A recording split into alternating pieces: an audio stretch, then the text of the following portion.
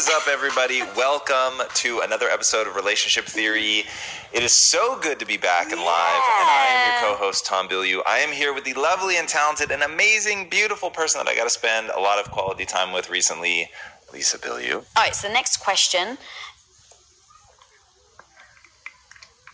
by Kevin M. Smith. Do you think that once a couple begins to get serious, that it is a good idea to discuss how they behave when they are upset or angry, what they need in order to resolve conflict, and ground rules for conflict is a good idea? Question mark. And if ground rules is a good idea. Go ahead. You want me to go first? Yeah. 100%. Got to have rules of engagement. I think the more areas that you have specific, discussed, and agreed upon rules of engagement, the better off you're going to be. That is so critical. And that's one of the things, like if somebody said, okay, beyond sort of the obvious things like compatibility and all that you guys have, like what's the secret to your longevity? I would say getting specific about what over communication means. So communication has for sure been the key, but the thing about our communication, like getting down into the weeds, is defining terms, creating rules of engagement, giving the keys to the kingdom. So keys to the kingdom, we already discussed, which is like telling the other person when you're emotionally sober, how to deal with you when you're not emotionally sober, and like what's going to be the thing that calms you down, gets you back to neutral. Defining terms, what does important mean? What does I promise mean? Like, what are those things? So that when the other person says it, like, and they think they're being super direct and you feel like, well, you never said.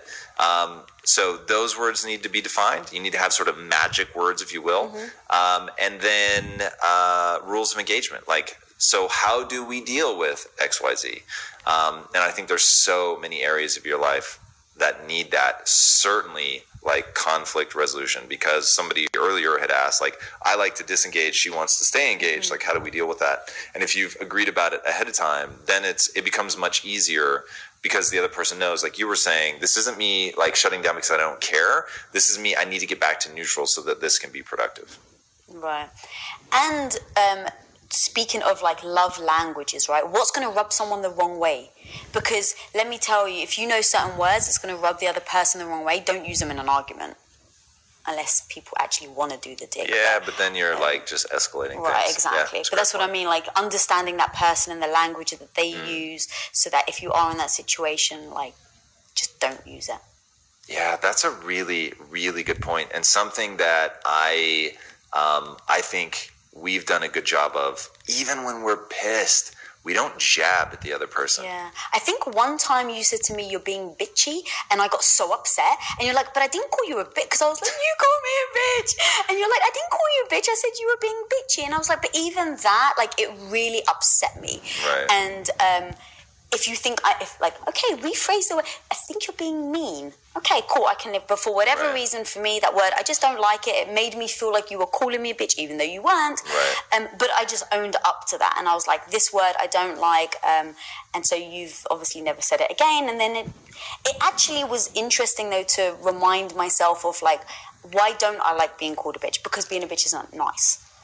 But do you know what I mean? Like, it kind of reminded me, like, okay. What a shocking interpretation. But you know what I mean? It then reminds you, like, don't do that because you don't want to be perceived like that, because you don't like that word.